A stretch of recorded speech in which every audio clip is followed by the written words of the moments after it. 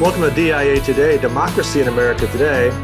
I'm Matt Parks alongside Dave Corbin. Glad to have you with us as we explore the ideas behind the day's headlines. My left eye sees pollution. Those dirty fuels are burning. The earth's whole climate's churning. Clean energy solution. My right eye scans the bill. Fossil fuels are cheap. Wind and solar too steep. Drill, baby, drill. Predefined, misaligned, polarized division. Shuttered mind, worse than blind. 2020 vision. Welcome back, Dave. Been a while. That was 3 months, 4 months. Can't even tell. Went by quickly. It was maybe Christmas time, last time we taped an episode. Am I remembering correctly? How are you doing? Good. Yeah. I mean, it's been a while, but I don't think either of us has been idle, right? So we've both started new positions in the time since we last recorded an episode. You want to give us all a little update? Sure. Well, all that good neighborliness in Texas and brisket paid off, and I am now head of school at the Geneva School of Boerne, which is a little outside of San Antonio. Super excited to be here. It kind of fulfills the prophecy of 25 years ago when I told you that I was neither an East Coast nor a West Coast Straussian, but a Gulf Coast Straussian. That's right. So shrimp, grits, and Strauss. But super Brett happy Favre to be back in those days. Exactly. Yeah. Mississippi, all of that. Still haven't picked out my college football team. I might just upset everyone by, saying Roll Tide or something like that. going with Alabama. But yeah, we're blessed to be here and left a great community of people in Providence, a great board and a great set of faculty and staff there, and then have just kind of landed in a great place as well. So getting to know people here, and everyone's very friendly and generous with their time. And it's a great time for our family, a new chapter. How about yourself? Yeah, that's good. No, you got a lot of pressure there, though, if you're going to pick a college football team, especially with this new SEC development. So you can't even do I've got my Big 12 team and I've got my SEC team, right? Now that Texas is going to be in the SEC, you're going to have to go one way or the other. I guess you're closer to UT Austin, right? And then there's Baylor, another possibility. So, yeah, it won't be easy. You better do some internal polling, I think, before you get too vocal about that. Well, we learned a little bit of that culture at the Geneva commencement when we heard the cat calls from the audience when they were announcing what schools the high school graduates were going to, and sick 'em Bears, right? Hook 'em Horns, you wreck 'em Raiders, A&M's just whoop whoop. So there's a lot of that, and it's you gotta learn the culture. So Saturday, I mean, the hard thing, you have to watch football on Saturdays and Sundays. Shucks. So anyway, yeah, that's not going to bother you too much, I don't think. No. Yeah, well, in the meantime, at King's, I'm taking on the role this year of interim provost. It won't be a full-time gig, or a permanent gig, I should say. It is definitely a full-time gig, but it won't be a permanent one. But 1 year in the captain's seat on the academic side, and then back to professoring. Yeah, I'm sure I'm going to try to twist your arm to get you down here to Texas. So just know that's coming. So, okay. So we're starting a new season today, and we had originally planned to do an 8-week quick run through Aristotle's Politics. And then as we looked at it more closely, I think we thought there is no real 8-week quick run through Aristotle's Politics that actually covers Aristotle's Politics. So what we're going to try to do is, over what we'd call 2 regular college semesters this fall and next spring, we're going to try to go through the entirety of Aristotle's Politics in 39 lessons. But knowing how hard it is to pay attention and listen in for an hour and over an hour, which were the other episodes, we are going to pare down what we say. We're going to be less professorial and try to make these 30-minute podcasts, which means that we'll have 1 or 2 of the older segments in there, but we'll sprinkle them around. I know it's going to be rough for some people. I had a really great season predicting games and everything sports last year. That was huge. So it was huge, huge. And but I think that we'll do a little bit of that, but we'll get it down to half an hour. So you can have us over a lunch rather than a fine dinner. And I'm excited. I mean, Aristotle's Politics is, one of the 3 or 4 books on politics that I think establishes it as really the great practical art. And he does a wonderful job explaining what politics is. And you think we need to understand what politics is, or rightly understood, in the year 2021.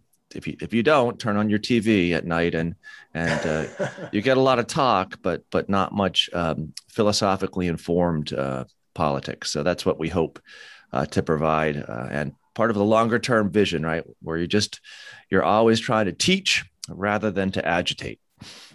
Right. Yeah, I think it's a great follow on for Democracy in America. I mean, chronologically, obviously, we're doing things in the reverse order, but I think we've had a chance to dig into the modern context, the democratic context, obviously, especially with American institutions in mind. And now we get to take a step back and get a broader view of regimes. Aristotle is great because he gives you this kind of comprehensive framework.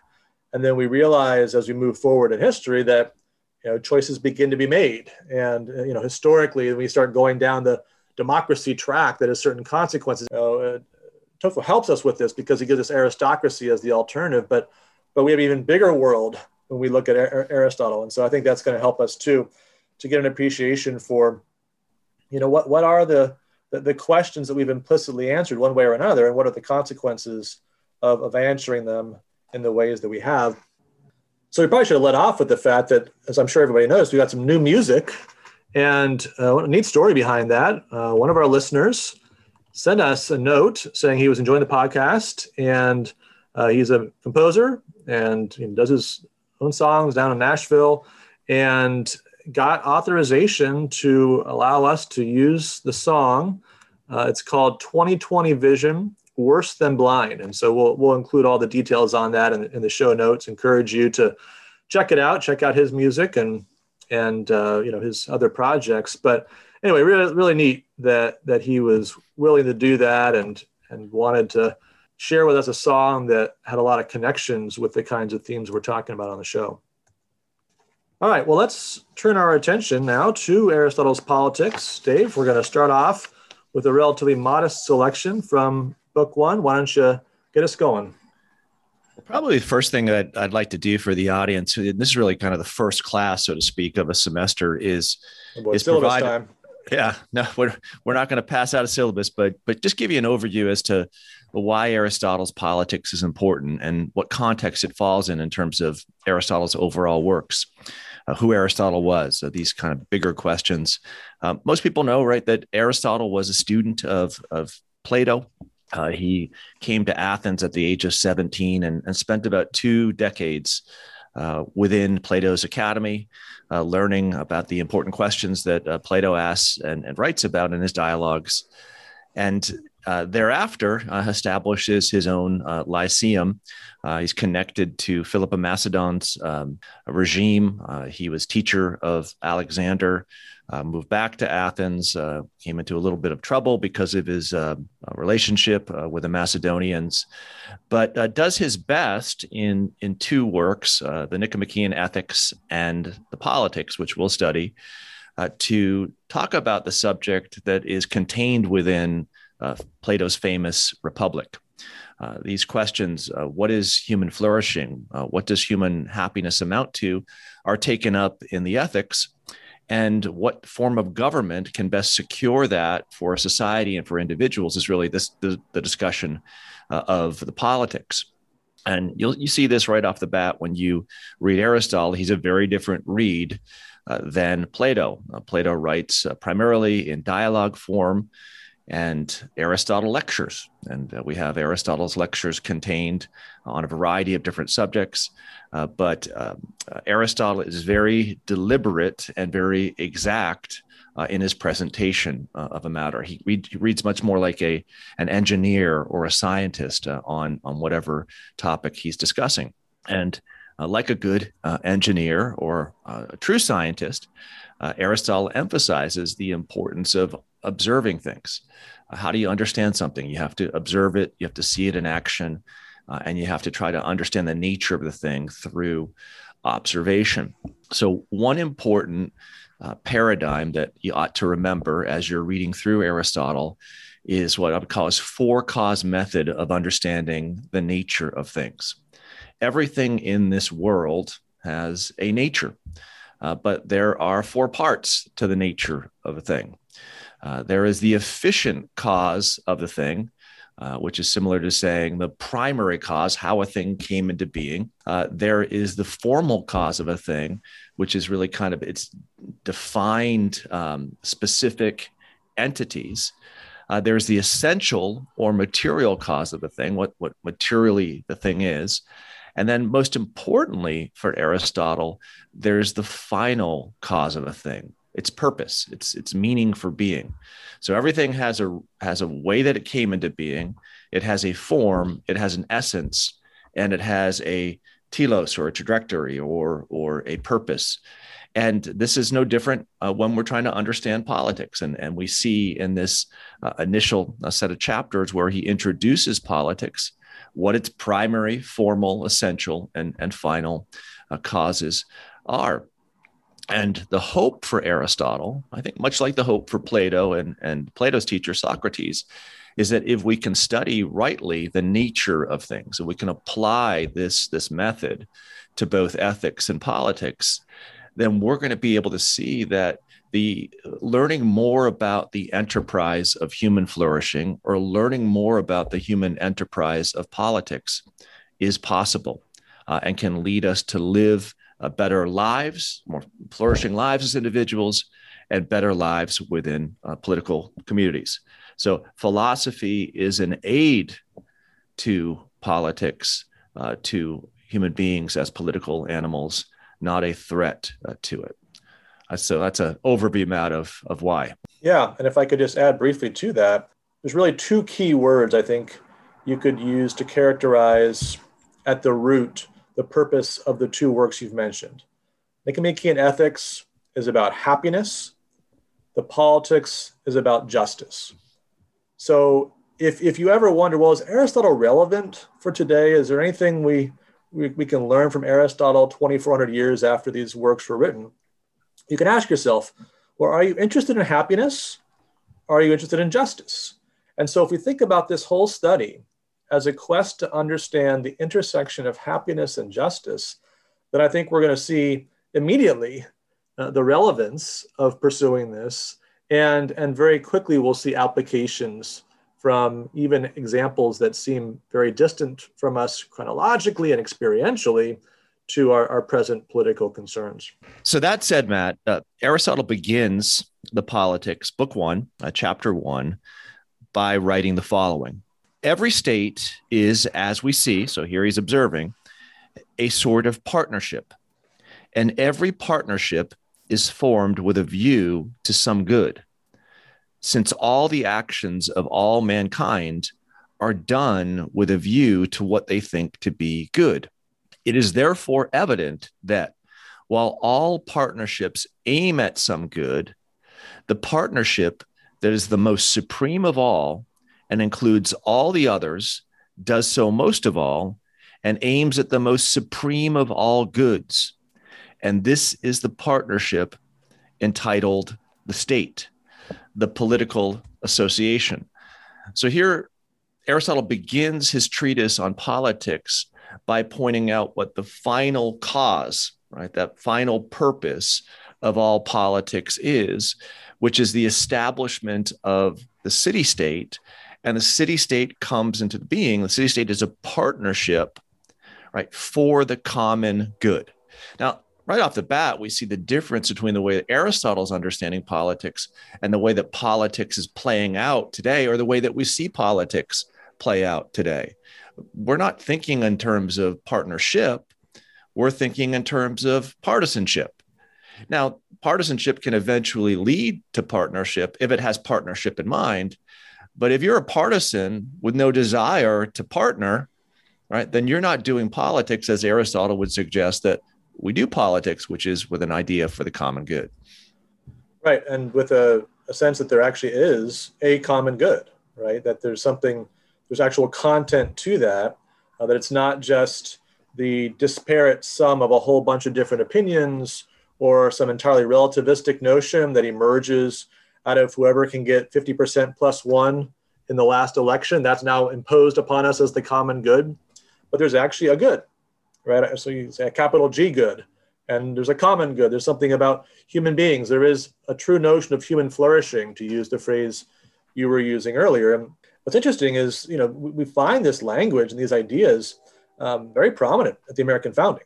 So, even though Aristotle, again, is so many years ago, we have an American context for this kind of discussion. You read the Federalist, you will see all kinds of influence of the language of common good, justice, happiness. You go and read John Adams' Thoughts on Government. Same thing, right? Same basic framework. There's some elements that would be departures from Aristotle. We'll get to those as we move our way along. But the basic framework that there is a common good to be achieved and pursued, and that government has a key role in doing that and in moving us toward flourishing and happiness, that's all there right through the founding era and beyond. And yet, as you say, very much absent from our normal political discourse today, except maybe in a formal way. That's not the language of Twitter, not the language of the press conferences or the press releases or the State of the Union addresses, even, for that matter. Yeah, and he's no wallflower either, because he's going to get into the question. In fact, he gets into it in the next paragraph. Well, who rules, and how should rulers rule? So rule is important, but there's a way of conceiving of proper rule within a partnership. And this is one misconception that Aristotle says that 2,400 years ago people had about ruling, that all types of ruling are alike. No, well, that's not true. There's a way in which you rule with the partnership in mind, and there's a way in which you rule in which you're impressing your power upon another. So this really kind of forms the basis of him going back to what the efficient or primary cause of the city-state is. So he'll go back to the component parts of what makes up politics and kind of give us from the embryo forward how we get to the point where we're at the city-state. But interesting here, Matt, he's not only suggested, all right, that this thing will have a formal and a essential quality to it, but it has an end purpose, the common good, and it has a start. So, Matt, what is the start of politics? How does politics start, and how does it develop over time? Yeah, for Aristotle, it starts with the household. And that's a coming together first of one man and one woman in marriage, which naturally produces children. He also talks about labor. And so he talks about slavery. He talks about physical labor being done by animals, right? So this is one of the things that obviously we're going to have to reflect on as we think about the differences between an Aristotelian approach to politics and a Christian approach to politics, right? So one of the things that you recall from de Tocqueville that I think was one of the most striking claims that he makes, at least in terms of our contemporary political discourse, is that it took the incarnation of Christ to introduce the notion of equality to the world. Now, not to say you can't find it way back in Genesis 1, right? Genesis 1, 2.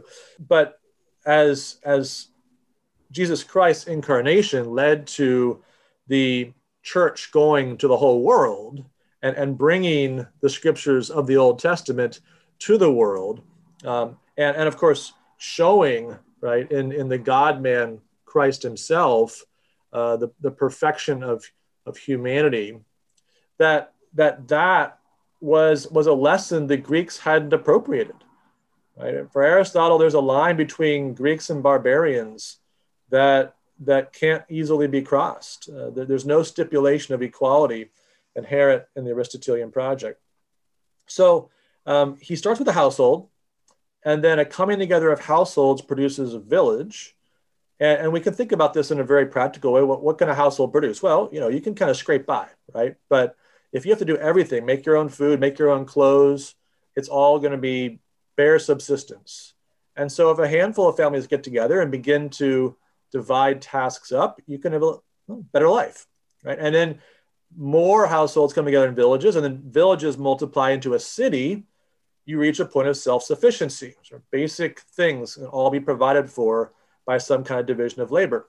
But what's interesting is that Aristotle says that seems like this sort of almost an economic material endpoint. But while the city, he says, comes into being for the sake of living, it continues for the sake of living well. So there's a category shift. There's a higher level of achievement that's possible in a city that goes beyond just having all the stuff you need.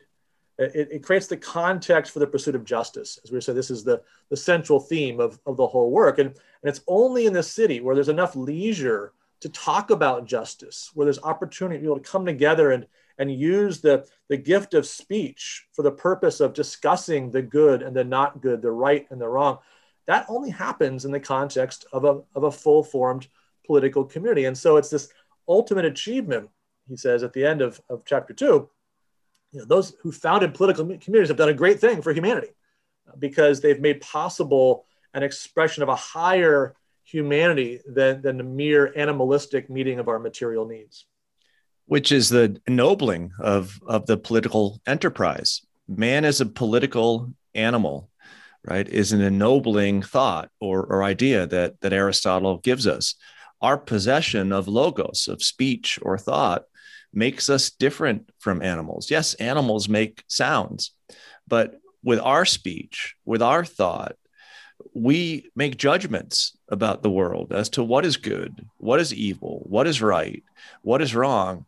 And those judgments are good. That they actually they make it good for human beings that we're actually judging things, because the more that we judge and the more that we learn to judge rightly, the more that there's going to be a philosophic reconciliation between different people. So I want to go back to something you just said with Christianity and the difference between ancient philosophy or classical rationalism as a means to reconciliation and Christianity.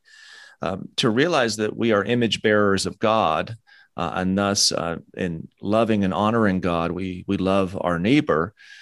We recognize the other's equal impression of God upon them. That's difficult in the Greek world, in the classical world, because the Greeks believe that there's a natural order of rank among all things, right? That there is definitely natural inequality between different things. But that natural inequality, Aristotle suggests, ought not to produce an artificial inequality. That natural inequality ought not to be reconsidered as my type of person is better than another type of person, or my bloodline is better than your bloodline.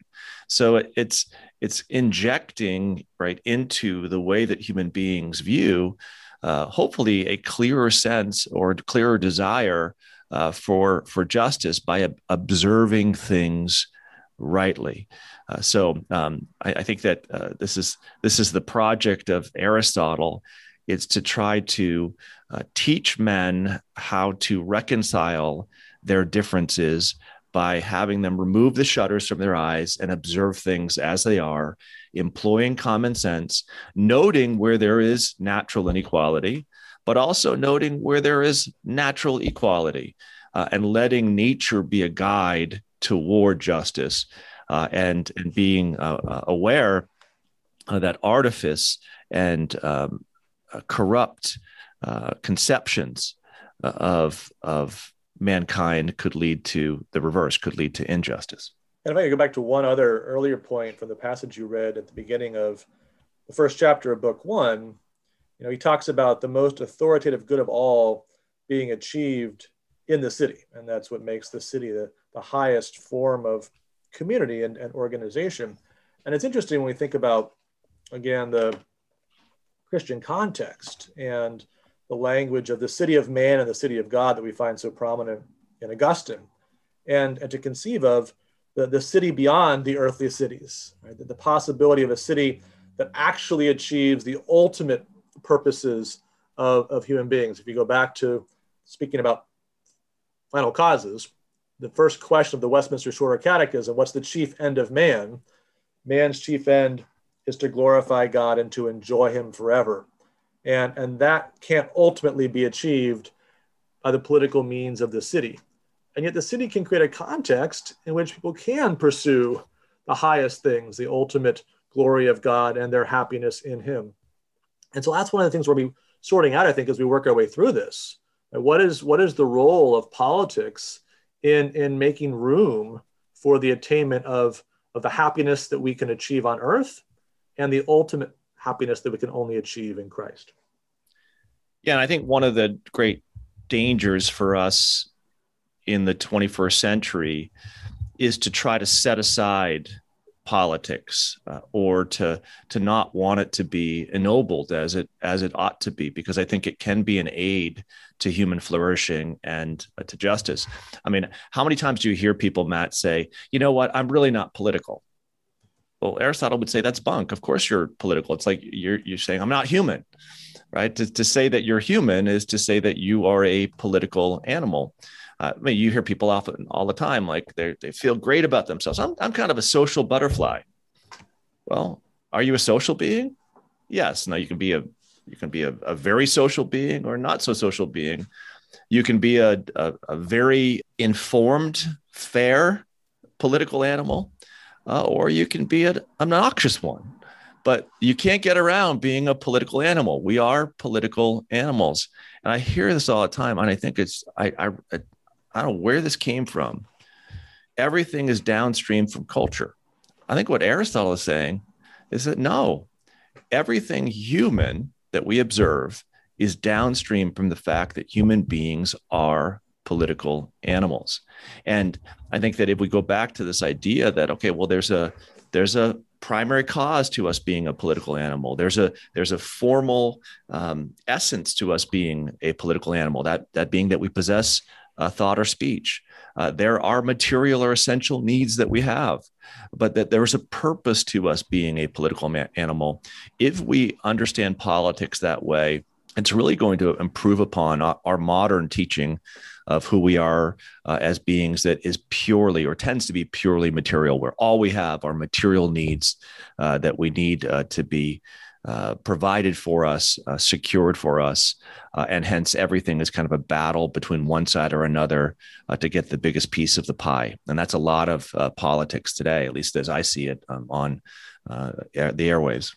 That seems to be what sells, right? So in terms of attracting voters and building coalitions, it's the meeting of those material needs that everybody seems to respond to, at least, in the most immediate sense. Maybe there's an underlying need for something more, but we're not very good at expressing that. And maybe we best express it, unfortunately, in our hatred for others rather than our love for some ultimate good.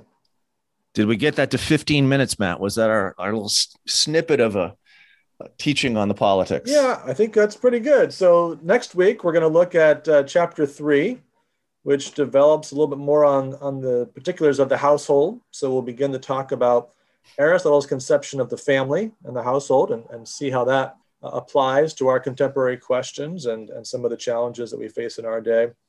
All right, well, so we're going to wrap up the show this week with one of our old chestnuts, the grade book. So as Dave said, we're going to rotate Crystal Ball, grade book, maybe some other segments in and out as time allows, as occasion calls for. So we won't do this every time, but we want to have a little bit of fun each time and a little bit of maybe a lighter end to the show. So this is really a callback to last year, Dave. You might remember last July, we did an episode where we looked at the possibility of the Washington Redskins and Cleveland Indians both choosing new names for their teams. And of course, Washington has temporarily adopted the name the Washington Football Team, used that last year, and apparently is going to use that this year. And then Cleveland, maybe in a less public way, was kind of working through various options. And just this last week, they announced that they will now be called the Cleveland Guardians.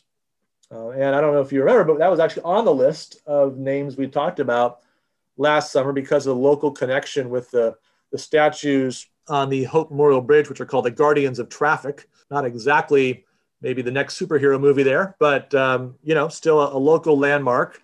And so they've adopted the Cleveland Guardians as their new name. They've begun to the rebranding process. Want to get your thoughts, grade, on the Cleveland Guardians? Well, I think civil engineers in Ohio and across the nation are more proud today that there's actually a mascot that's kind of named after their work. So, you kind of want to give it, you can't give it less than a C there, because that's a group of people that have long gone unnoticed. I mean, we use their roads, we drive on them. It's like traffic lights. They just become things that you expect. So I love that. I love that aspect of things. The name itself, though, I probably would have gone, I actually like Washington football team. I might have gone like Cleveland baseball team. Why don't we just like with Boston baseball team? We'll just kind of make it really simple. There can't be any controversy around it. It's just kind of name of the city and what it does. And now I'm sure like 5 years down the road, there'll be some problem with naming things baseball or football, because there'll be something there in that word that's problematic. Some of those cities are a little problematic. So, that's right. That's true. Yeah, you're not doing that well if you still have Washington, maybe. Yeah, I didn't think about that. Or we just like C baseball team, or we could figure out a way to make color. Yeah, exactly. Completely politically correct, so no one is offended. But yeah, I'm going to give Guardians a C+, B-. Yeah, I appreciate the effort with the Tom Hanks video to roll it out. I think everyone in the world was Googling Tom Hanks Cleveland after that came out, because no one thought of Tom Hanks as having a Cleveland connection, but apparently he does. Spent 3 summers there doing some acting early on in his career, and kind of saw that as a formative time. So he's always had a special relationship with Cleveland, unknown to me and I think many others. But anyway, good for him. Narrated the video. I mean, you can't beat Tom Hanks as a narrator for a video. The thing that struck me was when they got to the end and they showed the script logo, how much Guardians actually looks like Indians, right? So the last 5 letters are the same. And so they kind of use the same script. And so you almost don't even notice the difference. Now, of course, when they do other parts of it, there's got the big G, and that's obviously different. But there seemed to be an effort for some continuity there. And I appreciate the local tie-in, but I do think as like an image of a team you don't want to deal with, right? Watch out, the Guardians are coming. I don't think it quite pulls that off. So I think I give it a B-.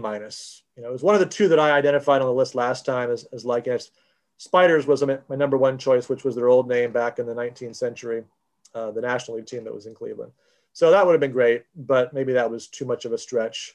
I still think Rock and Rollers would have been the best name, but what do I know? All right. Well, that's going to wrap it up for this week. Glad to be back at this, and always grateful for you listening and joining in the conversation. Don't forget, you can contact us by email, democracyinamericatoday@gmail.com, and we'll look forward to talking to you again next week. 2020 vision.